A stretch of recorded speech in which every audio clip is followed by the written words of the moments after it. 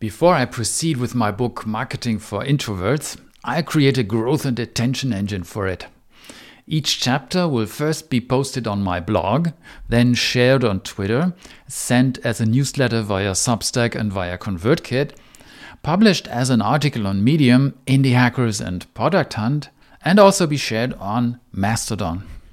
This gives me a total of 8 different ways to distribute the same chapters so that people can read it and give their feedback.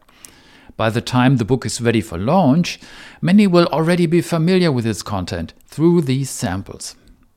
To facilitate all this, I'm adding 7 icons at the end of each blog article. These icons create shareable links for 7 different platforms, making it easy for me to share each new chapter once it is live on my blog. Yay, let's do that now.